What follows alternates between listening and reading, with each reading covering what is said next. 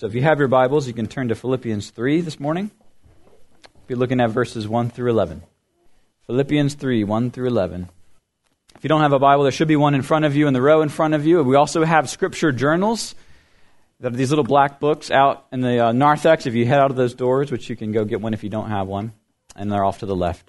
To give you a reminder of why we preach through books of the Bible, we typically do that. We typically pick a book of the Bible and we want to preach the whole thing, and that's because the Word of God is our highest authority.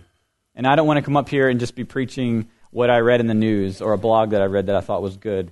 I want to give you guys the Word, right? I want to give you the Word of God because that is our highest need.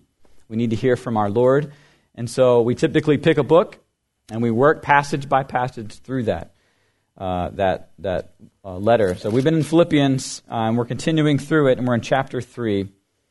And we're looking at verse 1 through 11 this morning. So if you would, please stand for the reading of God's Word. This is God's holy Word, His inspired Word. Finally, my brothers, rejoice in the Lord. To write the same things to you is no trouble to me and is safe for you. Look out for the dogs. Look out for the evildoers. Look out for those who mutilate the flesh. For we are the circumcision, who worship by the Spirit of God and glory in Christ Jesus, and put no confidence in the flesh. Though I myself have reason for confidence in the flesh also. If anyone else thinks he has reason for confidence in the flesh, I have more. Circumcised on the 8th day, of the people of Israel, of the tribe of Benjamin, a Hebrew of Hebrews, as to the law, a Pharisee, as to zeal, a persecutor of the church, as to righteousness under the law, blameless. But whatever gain I had, I count it as loss for the sake of Christ. Indeed, I count everything as loss because of the surpassing worth of knowing Christ Jesus, my Lord. For His sake I have suffered the loss of all things, and count them as rubbish, in order that I might gain Christ and be found in Him, not having a righteousness of my own that comes from the law, but that which comes through faith in Christ, the righteousness from God that depends on faith, and that I may know Him and the power of His resurrection, and may share His sufferings, becoming like Him in His death, that by any means possible I may attain the resurrection from the dead. This is God's Word. You may be seated. Would you pray with me? Father, open our eyes to your Word, to the truths therein, to Jesus Christ, our righteousness. Oh, as we just sang, we need you. I need you. Every hour we need you. Reveal to us our dependence upon you this day, and shower grace upon us as we ponder the awesomeness of the gospel. It's in Jesus' name we pray. Amen. So you did it. You've been invited to interview for the job of your dreams. The job of your dreams. It's the job you've always wanted. The position you've daydreamed about since you were a child. Maybe it was to be the CEO of that company, CEO of Amazon. Maybe to be the quarterback of the New England Patriots. And we all know they desperately need a quarterback right now. I don't know what you've daydreamed about, the job you've always wanted, but you're finally about to be interviewed for it. You're nervous, but you're excited. And so you put on your best suit. If you're a man, you put on your best dress. If you're a woman, and you head into the office where you're going to be interviewed. But minutes before you head in, you get this text from the boss, and they throw you a curveball. They tell you there's a catch to the interview. In the interview, you can't present your resume. You can't present your resume. You can't present any paperwork that shows your past experience or why you're suitable for this job, your past achievements. And not only that, you can't even speak about it in the interview. You can't even speak about the things you've accomplished the experience you have, the skills that you have that would make you the right person for the job. None of that would be allowed in the interview. Now, of course, this sounds crazy. This sounds crazy to us. Why? Because the world we live in, the world we live and breathe, is all about self-justification. It's all about proving your worth. From birth to death, we are all asked to prove ourselves, to prove our worth, to prove that we're good enough, to prove that we're worth being accepted and loved and included, simply that we're good enough, that we've earned it.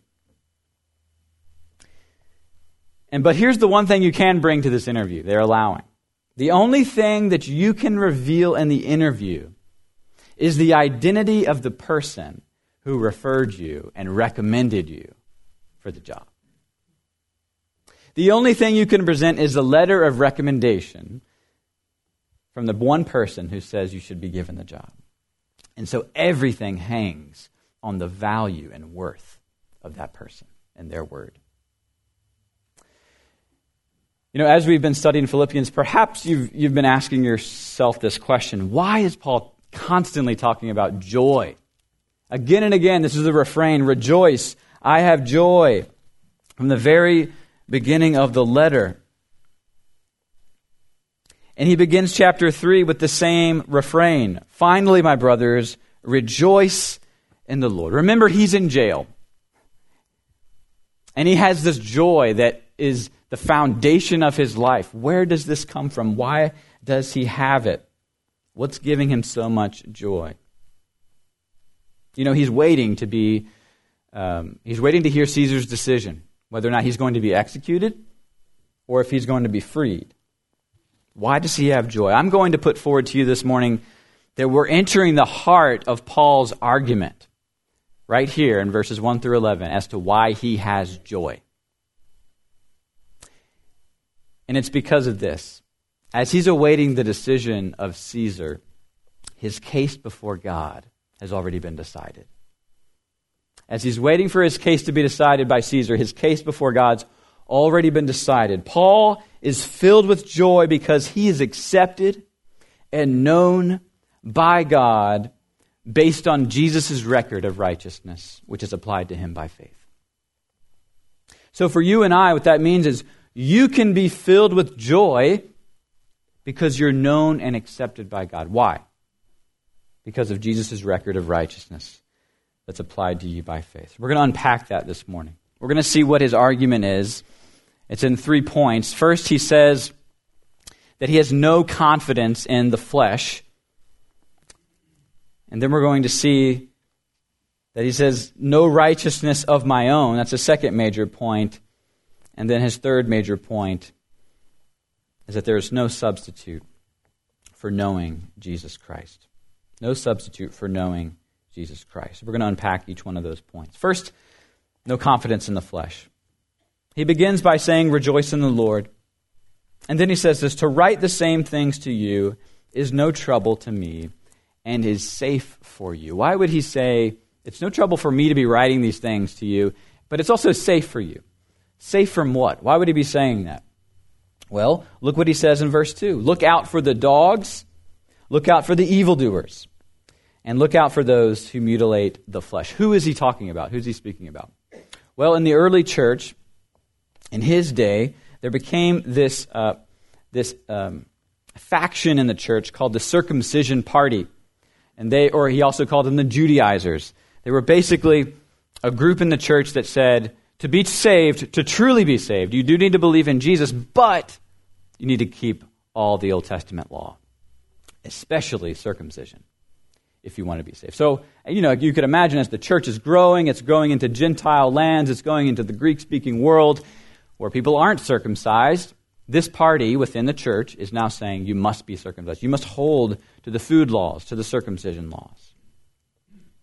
And what Paul is saying is beware of these people. They're adding to the gospel. In Galatians, he says they're preaching a different gospel than the one that I preach, which is no gospel at all. He calls them dogs. He calls them evildoers. He calls them mutilators of the flesh. Why does he say mutilators of the flesh? Well, if you recall, circumcision is a matter of taking off a part of your flesh. And he's saying they're twisting that idea so much that all they're doing, they're mutilating the whole idea of circumcision. What circumcision was all about in the Old Testament was about the matter of the heart. In Deuteronomy 10 and 36 and Jeremiah 4, there was this request by God to say, be circumcised in your heart. Have a new heart.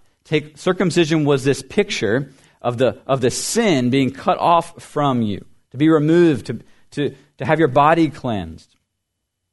And it was always a matter of the heart, of believing and trusting in God's promises. And so that's why Paul says that we are the circumcision, not these people. Look at verse 3. We are the circumcision who worship by the Spirit of God and glory in Christ Jesus and put no confidence in the flesh. He says we're not the ones adding to the gospel. We understand what the gospel truly teaches. Not these people, this faction. It's this danger of superior theology. This idea that I've got a better path forward than just the gospel. I've got something better, a superior theology. That's what these Judaizers were falling into. New Christians especially are susceptible to being led down this path. New Christians are zealous. They're on fire for Jesus, but sometimes they are led astray by thinking that they can add to their acceptability before God based upon their attempts at holiness. But that's not the point of what Paul is saying. Paul is saying you can't earn this. You can't do anything to earn this righteousness. It's been earned for you. But why does that news make some of us angry? You ever thought in your heart, but we have earned it, didn't we? Deep in our bones, as people who've grown up in this individualistic society in the 21st century, we have this impulse to prove ourselves, to make a name for ourselves, to earn a seat at the table, to say at the end of the day, I put the work in. I got myself here. Therefore, I'm going to get myself into heaven. I've said this story years ago, but Michael Bloomberg, he ran for president, Democrat on the Democrat side years ago. Michael Bloomberg, and at one point he gave $50 million to a pro-gun control push for legislation, and he was so happy about it. He was so proud of himself for that. And it was a lot of money. In an interview, he was so proud of himself. He says this, kind of in a jokingly manner, but he said it nonetheless. He says, I'm telling you, if there's a God, when I get to heaven, I'm not stopping to be interviewed. No, I'm heading straight in. I've earned my place in heaven. It's not even close. It's not even close. That is the heartbeat of someone who just has the only mentality of you have to earn your way into heaven. And he believed that he had done that.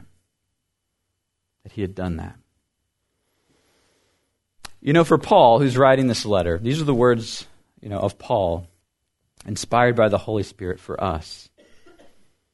Everything changed for Paul on the road to Damascus. We read about this in Acts chapter 9, of when he was on the road to Damascus to persecute more Christians, to get them in jail, to end this Jesus movement.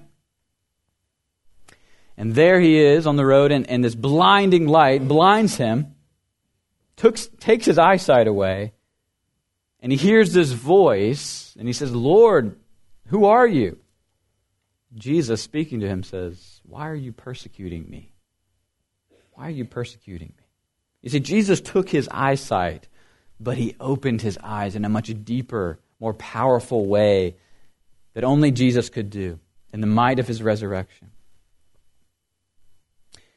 Lost eyesight might have been a common theme for Paul. Some believe, and I think there's good evidence for it, that as Paul got older, he became near blind again. He was starting to lose his eyesight. And one of the reasons I think that is at the end of Galatians 6:11, he signs it off by saying, Galatians, see with what big letters I'm writing to you. So he would often have someone else write the letter, and then he would sign his name sort of at the end. So maybe perhaps he was losing his eyesight again.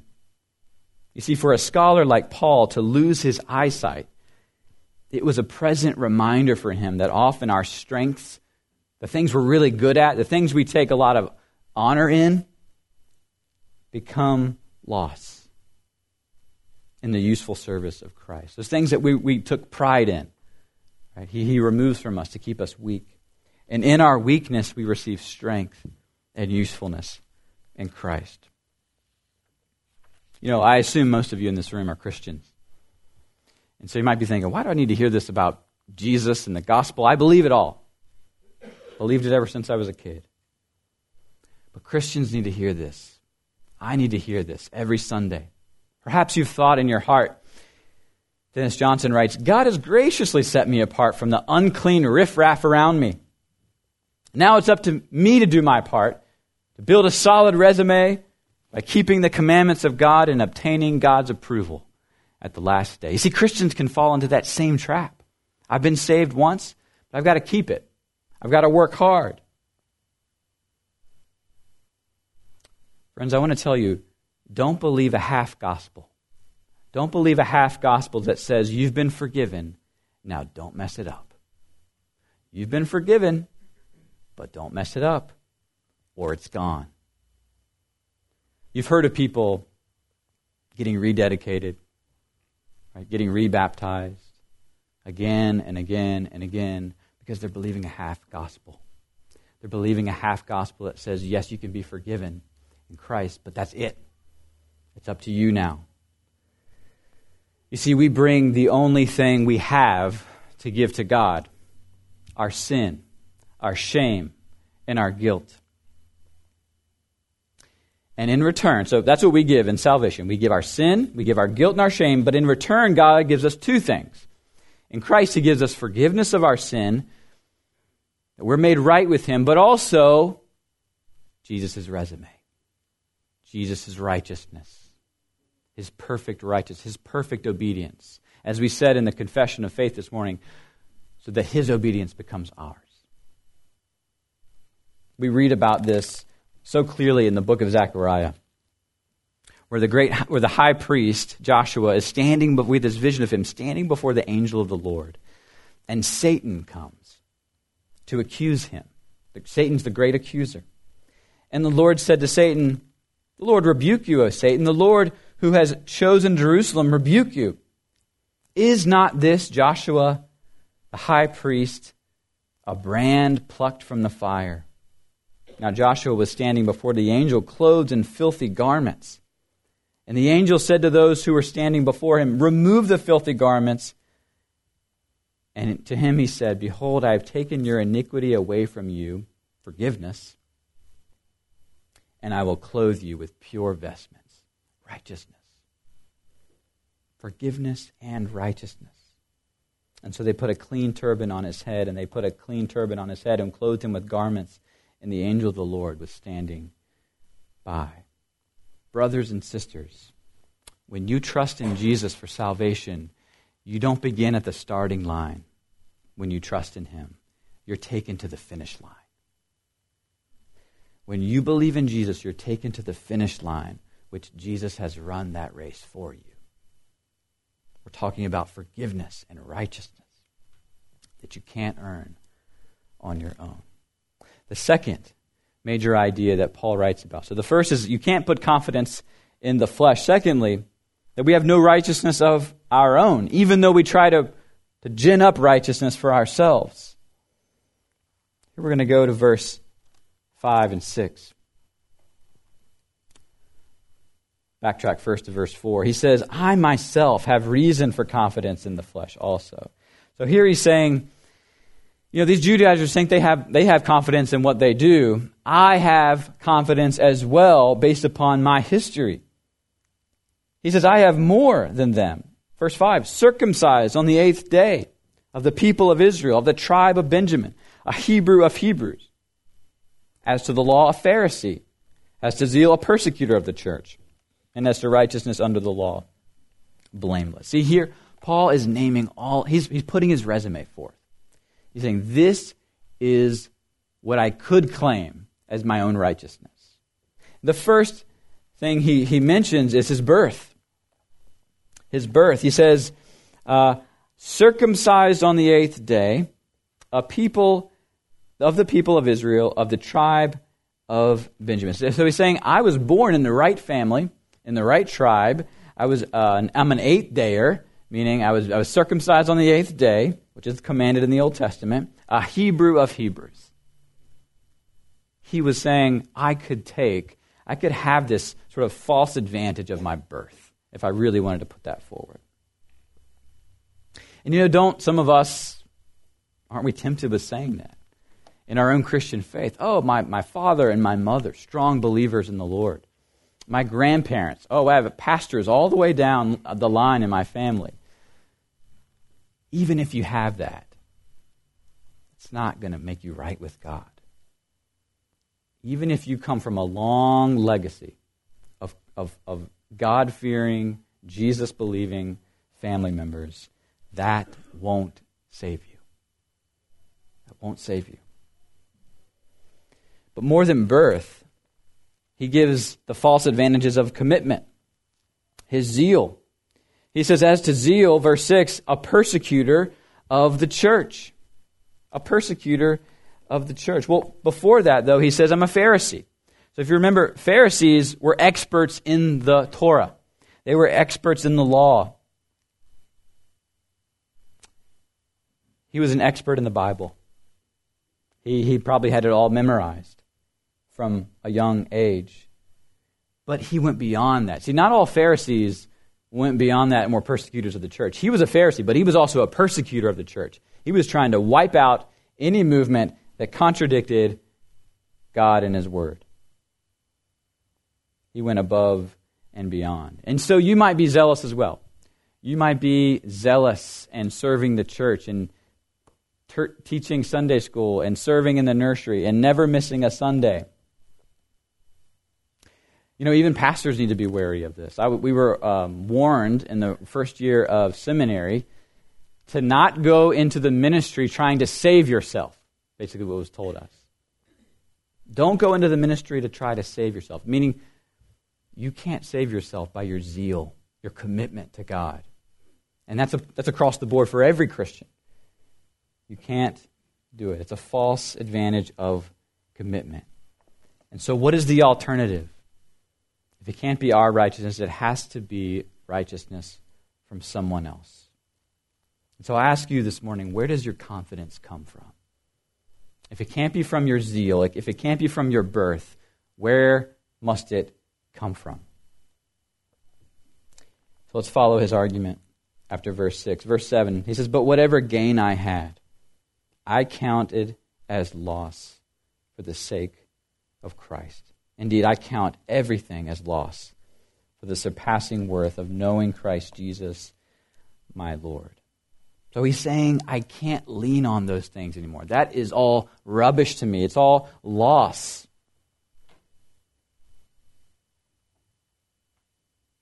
Friends, believers, but I'm especially speaking to unbelievers.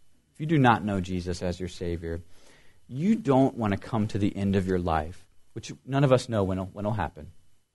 You don't want to come to the end of your life asking the question, was I good enough? Have I done enough? Because the only answer to that question is no, I haven't done enough. But here's the good news. Jesus has. Jesus has. Jesus has done everything you couldn't do. And He didn't do anything that you sinfully have done. So the only response you need to give at the end of your life is, I need Jesus. The only response you need to give at the end of your life is the same as the thief on the cross. Remember me when you enter your kingdom. As we sang earlier, my one defense, my righteousness. Oh God, how I need you. Oh God, how I need you. That is the cry of the saved. You see, Christianity and the gospel is not about trying your best and hoping for the best when you die. No, it's about knowing for certain that Christ not only did His best, but did everything perfectly in your place. And you and I desperately need His perfect righteousness because we're dead in our sin. You see, here's the kind of the irony of salvation in the gospel. To be saved, you have to know you're unbelievably unworthy of heaven. To be saved, you have to know you're unbelievably unworthy of heaven. And see, Paul knew this about himself. In Acts chapter 7, when Stephen is getting stoned by the crowds, Stephen, the first deacon of the church, gives this amazingly beautiful, long sermon about all those who've persecuted God, and he calls out all the leaders, and they throw stones at him and eventually kill him. And as the scene is turning, it says, and everyone laid their cloaks down at the feet of Saul as he approved this execution. See, he was there. He approved the killing of people who believed in Jesus. He knew that he was unworthy, unfit for heaven. And so anytime we try to add to our resume, anytime we try to add to Jesus' righteousness, it's like what John Calvin says, we're diluting the best wine with dirty water when we do that. It has to be a righteousness that depends on faith. Look at where Paul goes in verse 9. I need to be found in him, that is Jesus, not having a righteousness of my own that comes from the law, but that which comes through faith, through trusting in Christ, the righteousness from God that depends on faith. What he's saying is, I need a righteousness outside of myself. The Reformers call this an alien righteousness. Alien meaning apart from me, outside of me. That's the kind of righteousness we need. It can't be within us. We can't follow the law to be saved. We have to have one who did it for us. And that leads us to our third point of Paul's argument, that no confidence in the flesh, no righteousness of our own, but there's no substitute for knowing Jesus. It all leads to this idea of knowing Jesus. He says in verse 8, indeed, I count everything as loss. I'm willing to give up everything that I had because of the surpassing worth of knowing Christ Jesus, my Lord. The number one motivation for Paul, for living the rest of his life as a believer, to be persecuted, to suffer for the Lord, was because he knew the Lord. He knew Jesus. He knew the one that had saved him. And so what does that mean, to know God, to know him? You see, he emphasizes that point, the worth of knowing Christ Jesus, my Lord. Well, Michael Horton writes that in the covenantal thinking we find in Scripture, there is no such thing as true knowledge without love and obedience. To know God is actually in the Hebrew language to acknowledge God. That is, to walk after God in the way that a servant walks behind a king in solemn procession, recognizing his sovereignty. See, knowing someone, knowing God, means obeying and loving and following after. It means wanting to be near him and to be like him. And that's why grace is never an excuse for more sinning. Paul was accused of that, of being this guy who didn't believe in anything of obedience or anything with the law, and that if he preached the gospel of free grace, people are just going to do whatever they want and sin and sin and sin. That was always the counter to Paul and his gospel of free grace. But that's never true for someone who knows God, who knows what they've been saved from, who knows that they do not deserve heaven. That is the grace that transforms our lives. See, knowing Jesus changes everything. One of the great ways to summarize the gospel is to say that in Christ, you're fully known and fully loved. Fully known meaning he knows everything about you, good, bad, ugly. He knows it all. And despite that, he loves you. That's the love of Christ. He knows you and loves you. And one of the ways you can see an analogy of that, the only earthly analogy that really comes close to that is marriage. Right, a husband and wife relationship where you can be known in ways that no one else will know you on earth. good, bad, and ugly. And yet, in a good marriage, you can be loved despite the bad, despite the ugly. Known and loved. That's what we get when we know Jesus in that way, and he knows us. It's the kind of love that grounds you and secures you. See, when you're in a good marriage with someone who loves you, and I thankfully have this with my wife, it gives you so much security, knowing that you are known and loved. It means you can face anything. You can have courage because you have someone who knows you and loves you. And so meeting Jesus in that way will change you forever. It will change you forever. And one of the ways it will change you is what he says in verse 10. He says that then I may know him and the power of his resurrection, and may then share his sufferings, becoming like him in his death. See, Paul is saying, I can then endure suffering for Jesus because he suffered for me. You're willing to suffer as Jesus did. And in knowing God, we then see ourselves rightly. One of my favorite parables that Jesus told was in Luke 18. And he told this parable about two men who come to the temple to pray. One is this Pharisee. This Pharisee who believes that he's righteous because of everything he's done, and he likes to look at others with contempt. He likes to look at others and judge them. And then there's this tax collector. So you got a tax collector and you got a Pharisee. And so the Pharisee, he says, standing by himself, prayed thus, God, I thank you that I'm not like other men, extortioners, unjust, adulterers, or even this tax collector over here. And then he gives his resume. I fast twice a week. I give tithes of all I get. But the tax collector, standing far off, couldn't even lift up his eyes to heaven. And he beat his chest. And he said this, God, be merciful to me, a sinner. Jesus says about that man, I tell you, this man went down to his house justified, meaning righteous. For everyone who exalts himself will be humbled, but the one who humbles himself will be exalted. And Jesus actually told us a follow-up story, a different story right after that. Actually, it wasn't a story. It happened in the course of events. They were bringing children to Jesus that he might touch them. And when the disciples saw it, they rebuked the children, rebuked the parents for bringing the children. And Jesus said, no, don't do that. Let the children come to me and do not hinder them, for such belongs the kingdom of God. Truly, truly, I say to you, whoever doesn't receive the kingdom of God like a child shall not enter it. There, do you see the relationship between this tax collector coming to God humbly, honestly?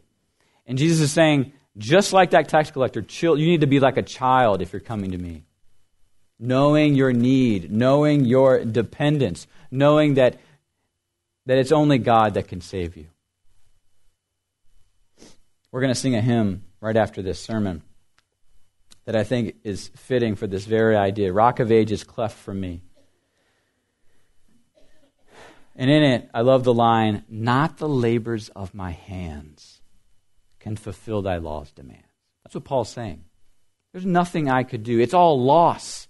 If I think that's going to earn me a right place in heaven beside the King of Kings, it's not going to work.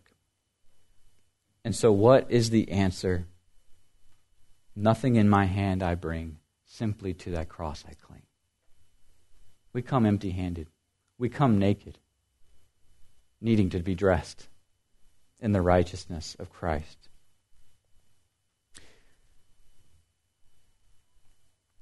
I opened this sermon up with this interview, right? This hypothetical interview. But coming face to face with God at the end of your life is way more important, vastly, infinitely more important interview than you'll ever have on earth. How are you going to come to that interview? As you prepare your heart for that interview, remember this, that we have a Savior who left his resume behind. Which resume did he leave behind? He left the resume that he had in heaven by becoming obedient even to the point of death. He left it all. He did not count equality with God a thing to be grasped, but emptied himself, taking the form of a slave. You see, Jesus became last. He became least. He became lost to save the last and the least and the lost. It's said so beautifully in Hebrews 13 as I close. Jesus suffered outside the gate in order to sanctify the people through his own blood. Therefore, let us go to him outside the camp and bear the reproach he endured. He earned what we could never earn, and he saved us if you trust in him. Let's pray together.